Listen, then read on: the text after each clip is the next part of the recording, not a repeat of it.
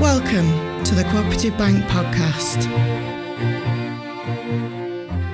In this short podcast episode, we will give you tips about how to safeguard yourself when using the NHS Test and Trace service. Included in the written episode description is the Test and Trace phone number and the official website. Keep these handy in case you're contacted. So, let's start. What will contact tracers never ask of you? They will never ask you to dial a premium rate number to speak to them. A premium rate number starts with 08 or 087.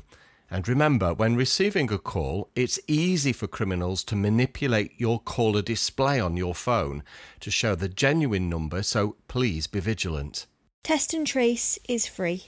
When it comes to making a payment, a genuine contact tracer will never ask you for payment. The service they offer is free and does not cost you anything. Therefore, if they are genuine, they will never ask you for details of your bank account. If you get asked to verify your name by revealing your bank details to them, don't do it. A genuine contact tracer will never ask this. Protect your personal details. Contact tracers will also never ask for your name on your Facebook, Twitter or Instagram profile or any social media account you may have.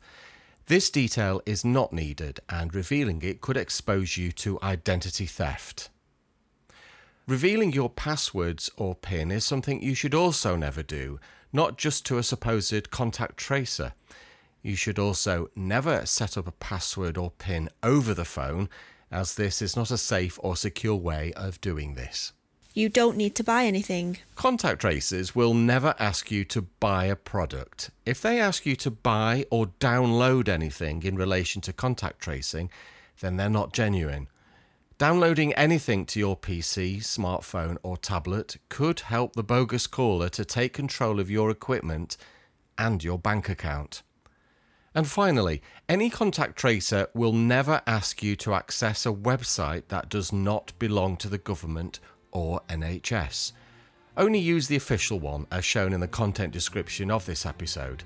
And if in doubt, just don't open the website.